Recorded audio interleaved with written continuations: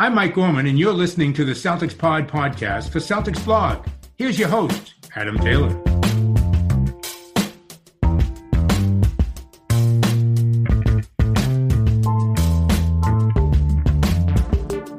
What up, everybody? This is a glorious Monday, the best type of Monday. It's a Monday where the clean sweeps happen. We sent Philly packing. There ain't no cheesesteaks up in this grill. I'm telling you that right now.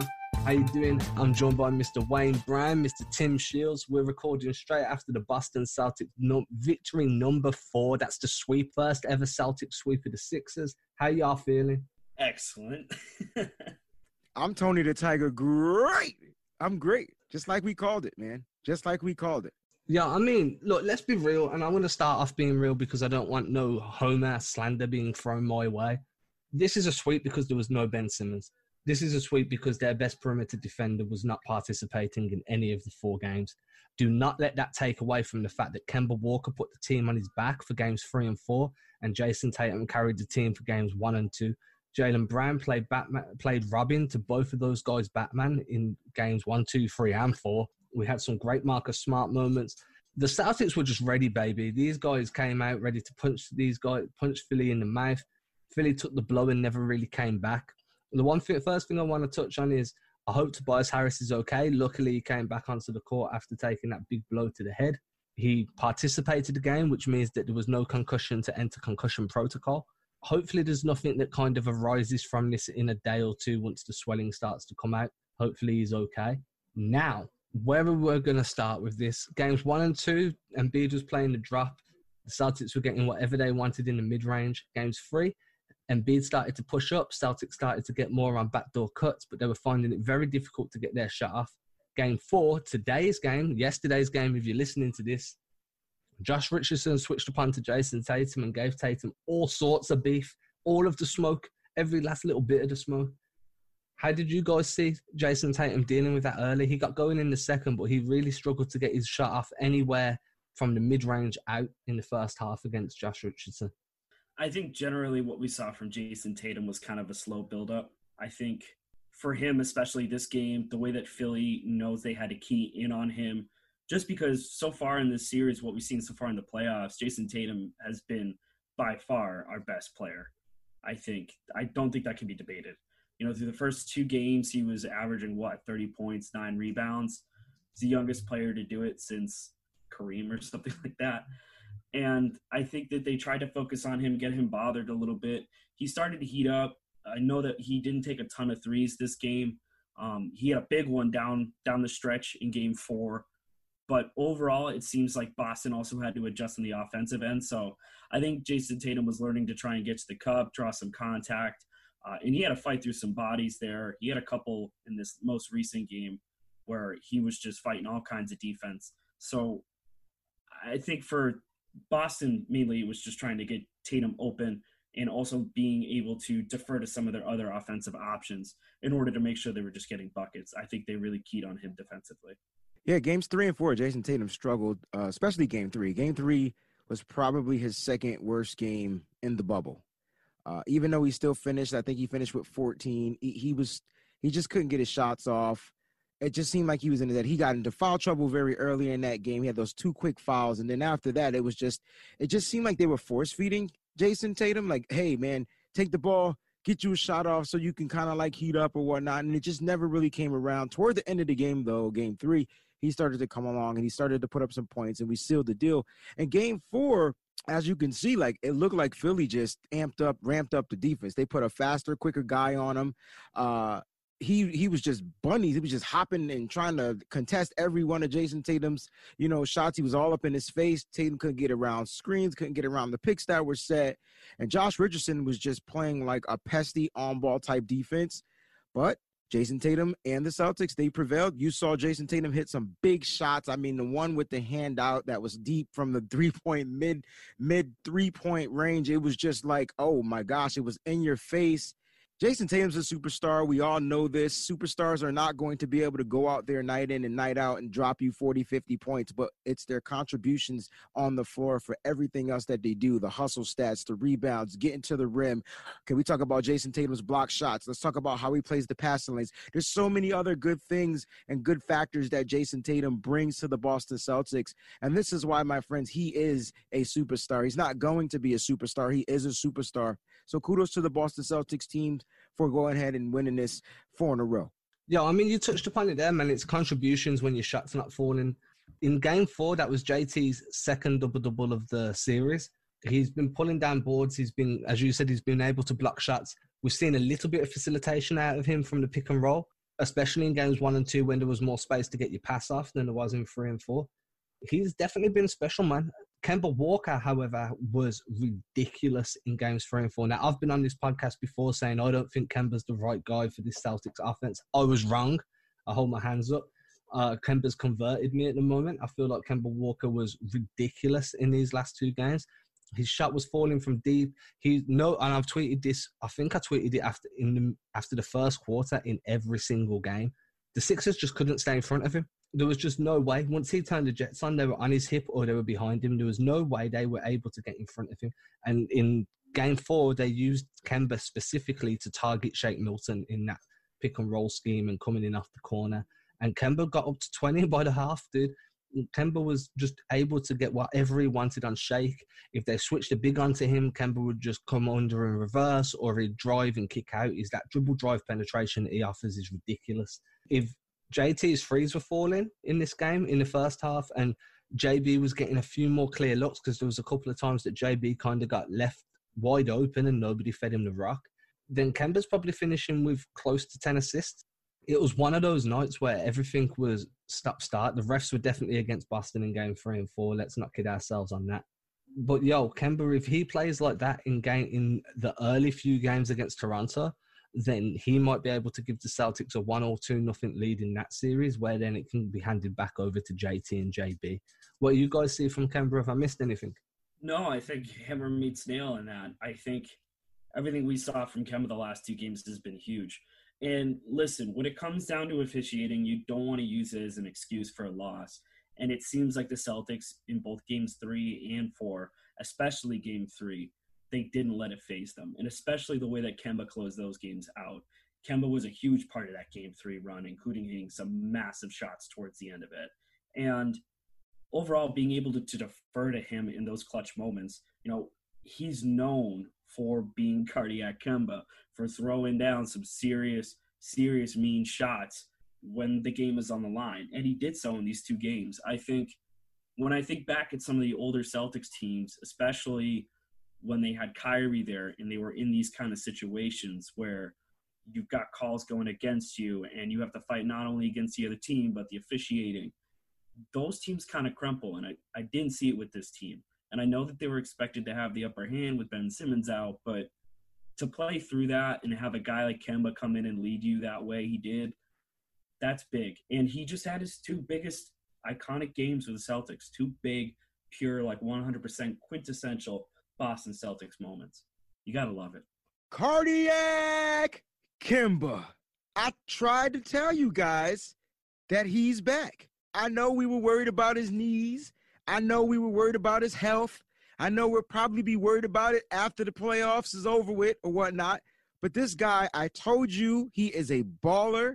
It's in his blood. It's in his veins.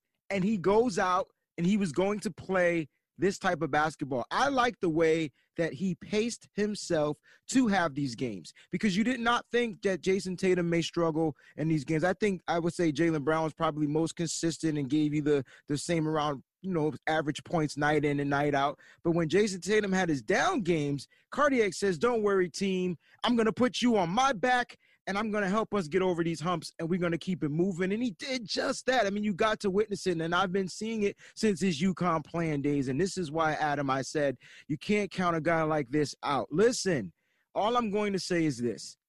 Kemba Walker is doing everything that we expected Kyrie Irving to do last year, but better.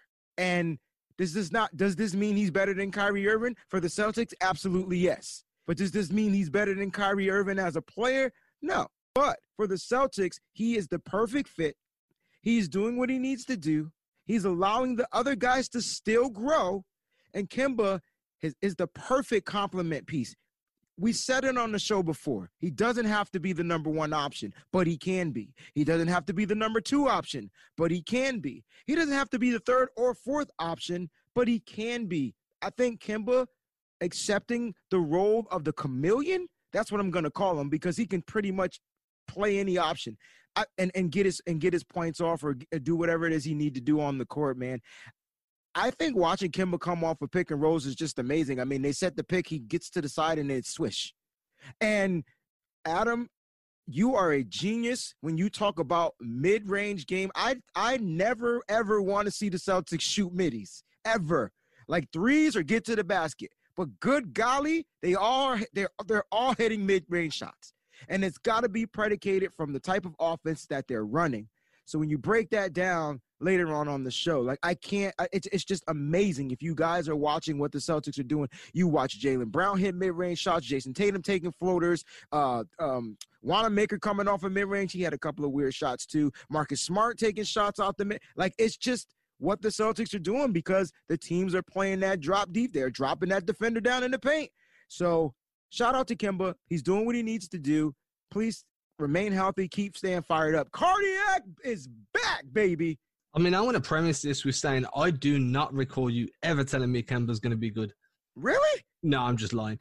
I'm saving face. So, no, I mean, let's be real here. Even his defense was good. There was multiple possessions over game 3 and 4 where he stripped Embiid down on the low block just from being pesky and staying active. They were hiding him in the corner a lot on the weak side and then rotating a man over, which is what we saw during the seeding games as well. They kind of trialed out that scheme using like a 2-1-2 zone or a 1-2-2 zone. They'd switch between those two types and hide Kemba on the weak side. But Kemba got really involved in games 3 and 4. He was very active. He wanted to be part of those defensive possessions, and he made some good big-time plays on multiple occasions. I don't see how he can be a negative at this point.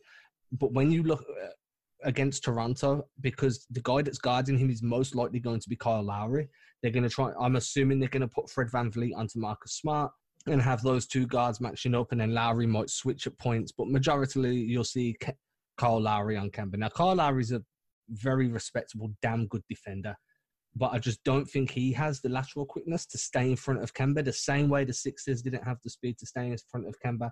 The only difference is you're playing a team with their own version of Marcus Smart, so that their version can score lights out in Fred VanVleet.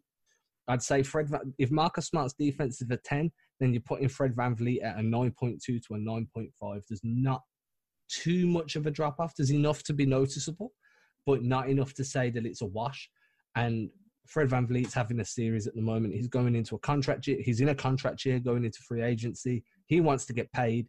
He's going to be wanting to take that Raptors team as deep as possible. Kyle Lowry's tasted success. He's got that ring on his finger, which means he's got that chip on his shoulder to show that they can get deep into these playoffs without Kawhi. It's going to be tough. I just don't think none of them are able to deal with Kemba, and it's going to be the same again. They're going to put Marc Gasol in a drop when Gasol's on the floor because Gasol doesn't have the speed to close out and defend defenders in the perimeter. When that happens, there's going to be mid-ranges available again, and the Celtics have shown they're assassins. The difference is Toronto have got some serious wing defense in Siakam and Anunoby, and that's going to be where the real toughness is. Getting JT and JB open and getting them going early is going to be key for the Celtics in every game of that series. I think it's also fair to say that there's a massive coaching gap, right, between Nick Nurse, who, by the way, congrats to Nick Nurse, won Coach of the Year again. Nick Nurse coming in and being the way that he is in terms of scheming, I feel like is going to be a massive upgrade when you're looking at in comparison to a guy like Brett Brown. So I think it's going to be a very different series. You know, I think we saw Philly and Toronto give Boston problems in the past, especially when you look at a guy like Marc Gasol or Joel Embiid. Bigs like that are always going to be a problem for Boston until some changes are made. But the way that it's been, I don't know, spun about, like Toronto is like this big rival of ours in terms of like, oh, we're going to face them somewhere down the line. When's the last time that we faced Toronto in a series? It's been a long time, right? Does anybody know how long it's been? Because I was thinking about it. It's kind of been building up the past few years. Ever since Toronto kind of made that changeover with Kawhi, and just I feel like there's been this buildup of finally facing them off in the playoffs, and we just haven't seen it. So that makes me a little bit nervous. I don't think we saw their whole scheme when we faced them in the bubble. So I'm interested to see like what they're going to be doing on both sides of the ball, because of the teams left in the East, obviously Milwaukee is one of them that you have to worry about, and same with Toronto. But I think Toronto is one of the few teams that's in the same airspace as Boston defensively, and that in itself is going to be a challenge. Yeah, it's definitely going to be like World War III. It's gonna be. Oh man, both of these teams match up really well. I will say that I think because of the bigs that Toronto has, it will present a problem. Not like Embiid though. Not like how Embiid presented a problem like getting the ball on the block or things like that. Marc Gasol, to me, isn't the same type of player. He can stretch the defense. Ibaka can stretch the defense. I think the way the Celtics played him in the bubble is pretty much what you're going to probably see. I think my only concerns are, Adam talked about Kemba guarding, Kyle Lowry. Kyle Lowry is like a little bulldog, and he's strong, and he gets to the paint. And I just don't want our guards to get into foul trouble. I don't want our bigs to get into foul trouble neither. You may see more of Robert Williams in this game, but it's definitely going to be a tough task, a tall task, and a tough task. It's going to be both tasks. But I think this is probably going to be, a good old 7-game type series where it's just night in and night out. You just have to tune in and watch what's going to happen. They're both teams are going to come in with a game plan. I do think that Boston will up their ante, though. They do seem to play well against better teams. For some strange reason, Jason Tatum seems to be more locked in. I think now we're getting a locked-in Kemba. So we didn't have a locked-in Kemba before, because he was going through the, minute restrictions and things like that in the bubble. So I think that it's going to be tough. This is not going to be a cakewalk. I didn't think that the Philly games were going to be a cakewalk either. I thought we would win. I just thought the games were going to be relatively close. These games might come down to the wire just about each and every game. Or maybe one night you might see one team win by 10, next night by 10, but they're going to relatively end in close results because these teams on paper are just like the perfect pairing. Like they're like the counter to each team. And that's what's going to be fun about watching this series. So I'm excited to see what's going to happen. I can't wait to see the matchups. I like what Adam talked about, those two guards of theirs, but we got some guards of ours. We got some wings. They got wings. Oh, and we did not talk about how well both benches are. So I will give the edge to Toronto's bench, but if our bench is hitting, shoot. Man, listen. So I want to drop some numbers for your headpiece real quick. So Toronto, this is all these stats that I'm going to drop are up until yesterday, the 22nd of August, 2020. They do not include today's games, just to preface that. Toronto is number 1 in the bubble in defense. No team plays better defense than Toronto. They're only allowing 103.2 points per 100 possessions. Number 2, Boston. Boston are second in the bubble in defense, only allowing 106.7 points per 100 possessions. Here's where the script gets flipped. Toronto's offense, 20th in the bubble. That's 20th 2-0. There's only 2 teams playing worse offensively than Toronto right now. Toronto are only putting up 106.4 per 100 possessions. Boston, however, I hear you say Boston. Boston are 9th. They're in the top 10 for offense and top 10 for defense. 9th in offense with 116.1 points per 100 possessions. This is going to be the immovable object against the irresistible force. 2 of the best defensive teams going up against each other, but one of them can score lights out too. It's going to be a war. I can see it going 6. I can see it going 7. I do not envision a sweep in this one at all. Not in my wildest dreams. It's interesting. I mean, there's some other numbers I can start throwing out, but let's not get too boring. All you need to know is that Boston, they are second in the league in point differential, having 9.4 points scored more than they allow. Where are Toronto, I hear you ask? Where are Toronto? Toronto are 5th, scoring 3.2 points more per 100 than what they allow to be scored on them. It's going to be rough. Real rough. Tim, I know you got a stat you want to drop real quick to correct yourself. Then we're going to hit the break. I did a little bit of research while others were discussing. Toronto and Boston have never met in the playoffs ever. Not once. Total, never, not in their existence. And they've played a total of 97 games against each other overall. And Boston has taken 57 out of those 97 wins. So, I mean, Interesting. a little bit surprising to me. And I think part of that also has to do with the fact that the Raptors oftentimes have lined up against the Cavaliers or the Heat in the playoffs. And it kind of just, I think one way or another, there was all these other factors where the Raptors ended up facing against the team that ended up going to the finals at some point. So it's always kind of been that way. Before we hit break, I want you to both take a guess at which team's leading the bubble in offense. Miami. I mean, Or Houston. Miami is 12th. Okay. I'm gonna say it's probably Milwaukee. I mean, In I feel like offense? In offense, Milwaukee is 14th. Houston is 19th. What? does this include teams that are no longer in the bubble? It does. Okay, so Phoenix has got to be up there. It's Phoenix. Phoenix is second. I'm just going to keep guessing until we get it right. Well, I think that's kind of the aim here. Quick, so we can go to break. What's the answer? Portland. They kind of had to. Second worst defense in the bubble. Best offense. That's why. You have to. Tees where they had to go like 150 and up. Yeah, makes sense. Gotcha. Okay, we're going to shoot to break now that we finally found the right answer on that one. We'll be back shortly.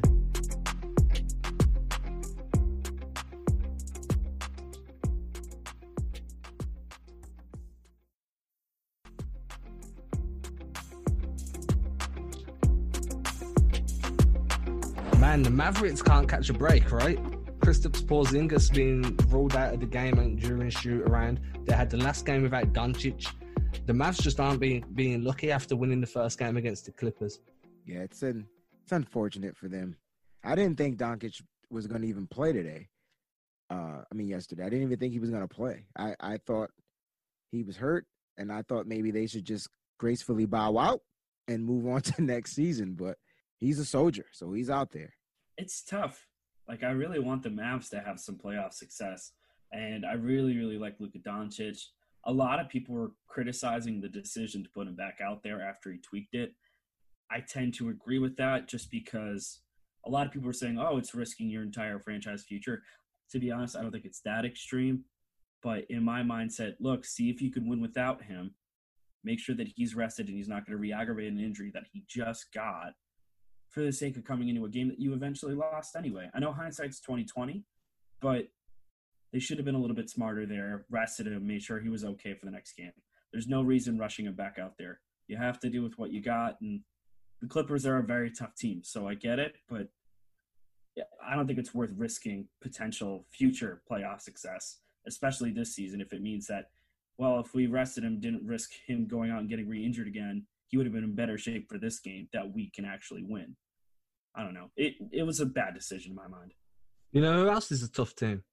Miami. Miami about to get up against Milwaukee once both of those two teams win their respective series and make life real tough on Milwaukee.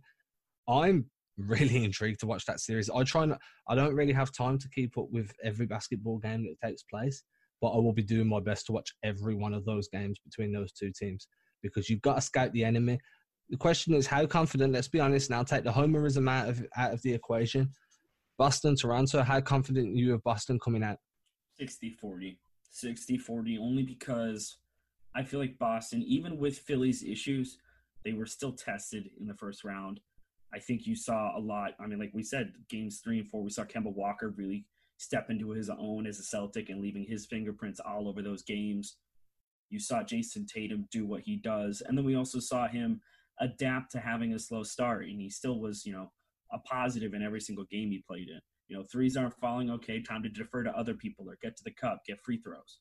So I think we saw the Celtics kind of learn a little bit about themselves in this round, whereas I don't think Toronto's learning anything against the Nets, who don't have Kevin Durant, who don't have Kyrie Irving, amongst an entire horde of other injuries and people staying out of the bubble.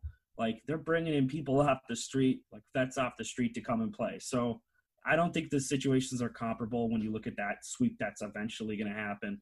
I just feel better about the Celtics. I feel like they had much more of a challenge in the first round. Even if it is a sweep, it's still Philly. Yeah, I'm at 65-35, maybe 70-30. Listen, my reasoning is simple.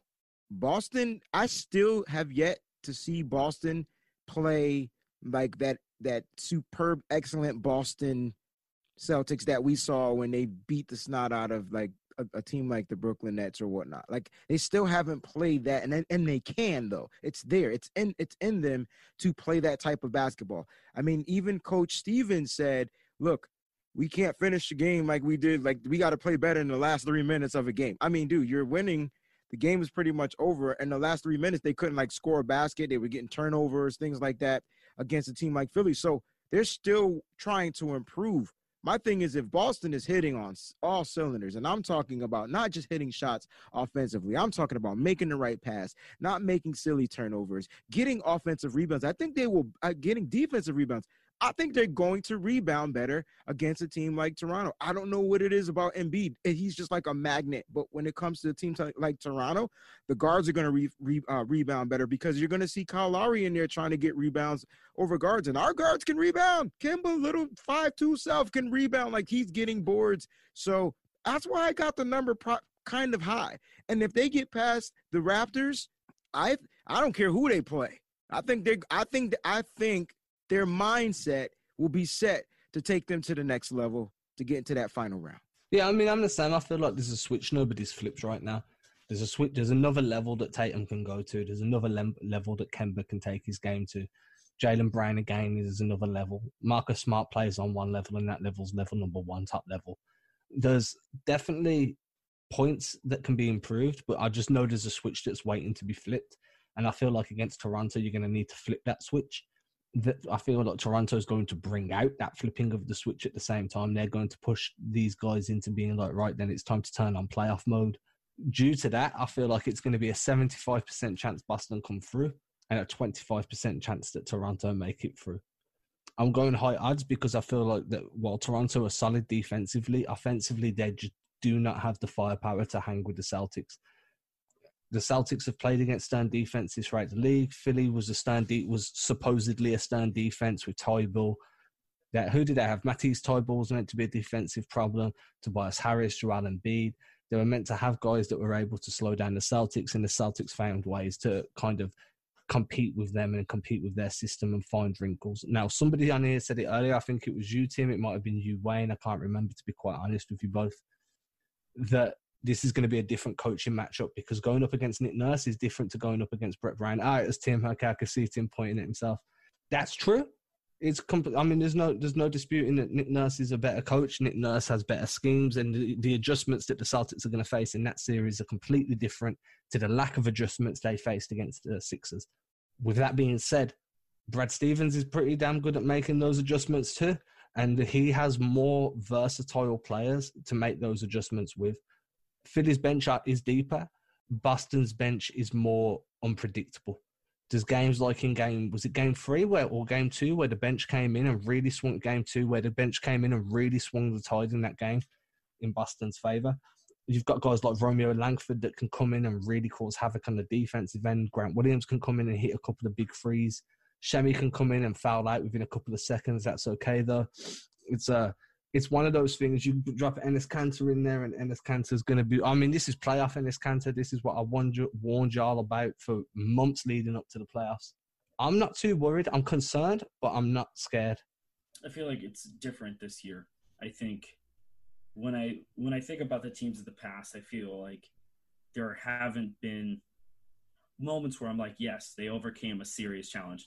I feel like oftentimes when you see fouls going against you and you got calls not going your way and you're going against a team that's giving you problems and then you're asked to go ahead and try and win that game, you see Celtics fold before. And maybe this has to do with the bubble. Maybe it honestly has to do with the fact that there are no fans there. They're pumping in crowd noise, and it's as much of a neutral environment as it possibly could be.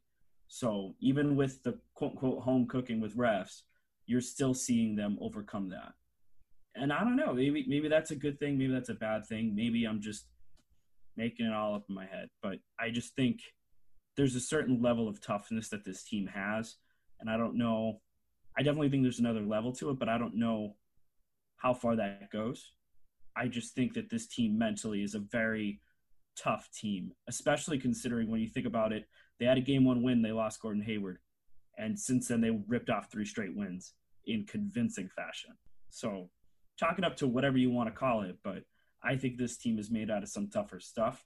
There's a lot of chemistry there. This team runs the floor well together, and we're seeing them start to hit new levels. And I think that's going to continue, even against a tough matchup like Toronto. I think this is what a lot of guys came here for. Enes Kanter had an amazing playoff run last year with the Blazers and got to the Western Conference Finals. And I think that's possible if you use them the right way here. And so far, so good. 4-0. Yeah, you talk about Enes Kanter, man, and he was probably one of my favorite signings in the offseason. 1, he came to play for no money. And 2, I said that if you can get him into this tournament somehow, into these playoffs, he can give you great play. And we needed him against Joel Embiid. Like, believe it or not, he was the guy with the biggest girth that can kind of like just put a body onto Joel Embiid and kind of slow him down a little bit. Just a tad bit, not much, because Embiid was still getting a lot of his shots off. But that's my point, guys. I don't see Marc Gasol putting moves on Enes Kanter, Daniel. Like, can he shoot and hit some shots? Absolutely.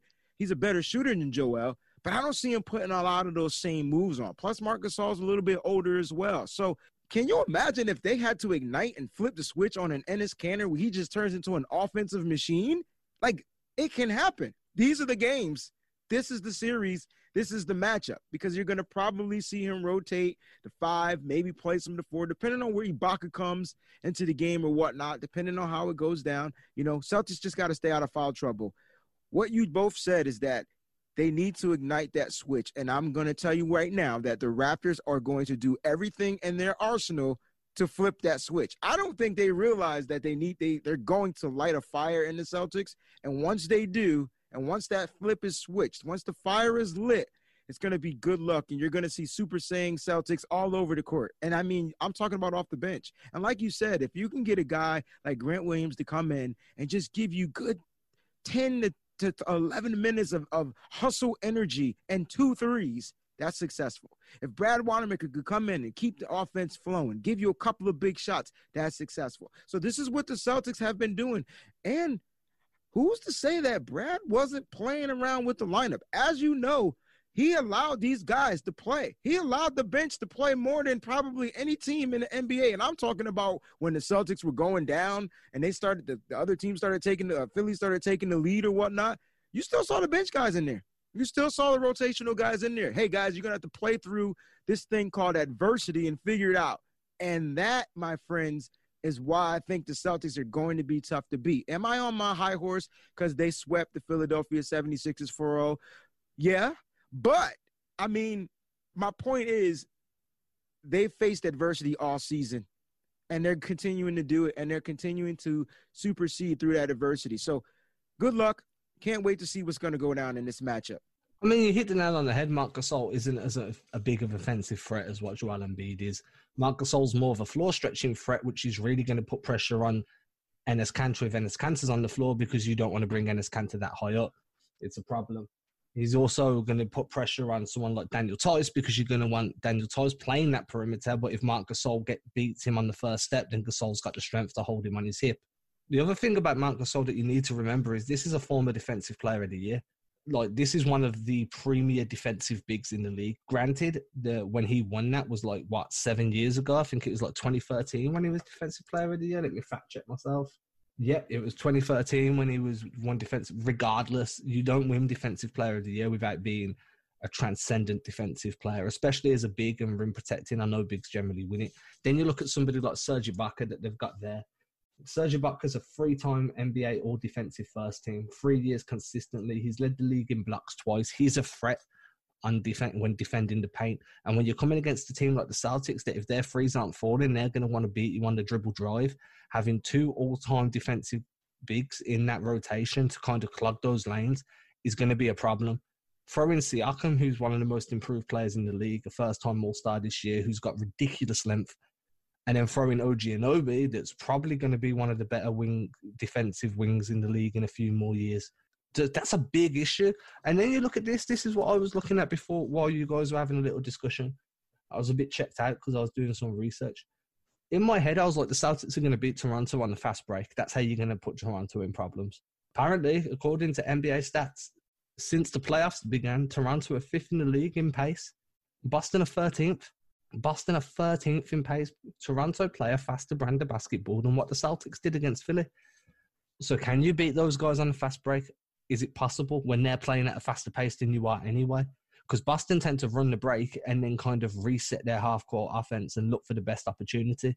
Toronto are just outrunning cats. They know they've got the length. They know they can hit the free if they need to bail out of the drive. Boston, however, need to work that offense. They need to find the wrinkles. They need to kind of attack the seams. It's going to be a real kind of difference between those two. And the fact that you're coming in against a team with multiple defensive issues in the players, aforementioned players, against a team where their best defensive player is a guard in Marcus Smart, who they can almost match pound for pound with Fred VanVleet, going to be a really tough matchup. And I still feel like 75% Celtics coming through is right, but somebody somewhere is going to get a bloodied nose in game one, and then it's all about how you react in game two. I feel like we're kind of rehashing points at this point. All I need to say is we're super stoked. The Celtics swept the Sixers. First time they ever swept the Sixers. Do you remember when it was all that, oh, well, you know, we won in the regular season. Oh, what's the regular season? It means nothing. We will see you again on Wednesday when we'll have a little bit more clarity of what's going on around the league. We'll understand more where Miami kind of sit, where Milwaukee are kind of sitting. Do Milwaukee lose another game to Orlando? I sure hope so. Do Miami come out of this in a 4-0 series against Indiana? Most likely. Do Boston win the first game against Toronto? We won't know on Wednesday, but we will know by Friday. If we don't know by Friday, we'll know by next Monday. We will know shortly anyway. We'll catch you again on Wednesday, guys, when we come up with some new topics to discuss.